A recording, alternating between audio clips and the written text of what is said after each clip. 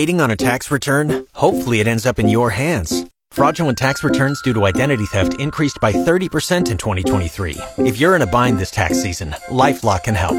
Our U.S.-based restoration specialists are experts dedicated to helping solve your identity theft issues. And all LifeLock plans are backed by the $1 Million Protection Package. So we'll reimburse you up to the limits of your plan if you lose money due to identity theft. Help protect your information this tax season with LifeLock. Save up to 25% your first year at LifeLock.com/aware. After a disappointing 20-17 loss in Michigan State last Saturday, the Nebraska football team now flips their attention to Maryland, who comes to town this Saturday.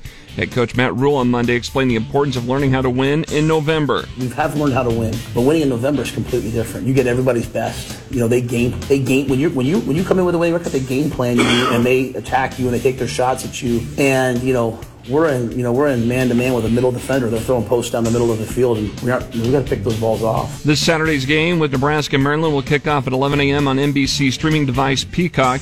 It was also announced on Monday that Nebraska's football game at Wisconsin November 18th will be a 6:30 p.m. kickoff on NBC. To basketball, where the Nebraska men opened the season Monday night with an 84-52 win over Lindenwood at Pinnacle Bank Arena. Husker head coach Fred Hoiberg was pleased with the team's performance and explained the injury situation with guard Keisei Tominaga, who did not play Monday night but did go through some workouts. We're not going to force him back before he's ready.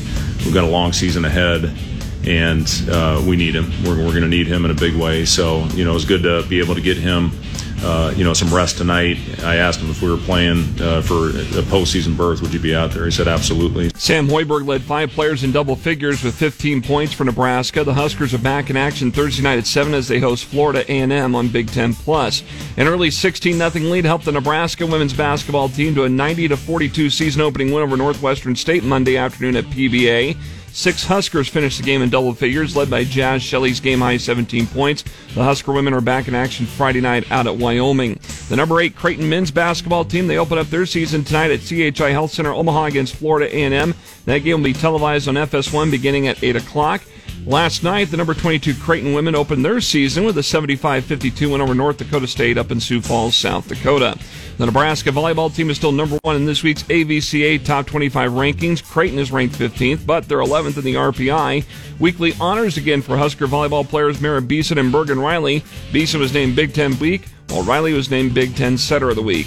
And the Nebraska women's soccer team got a spot in the NCAA tournament when the 64-team bracket was announced Monday. The Huskers will host South Dakota State this Friday night at 7:05 at Hibner Stadium in the first round. I'm Jeff Moats, KFOR Sports.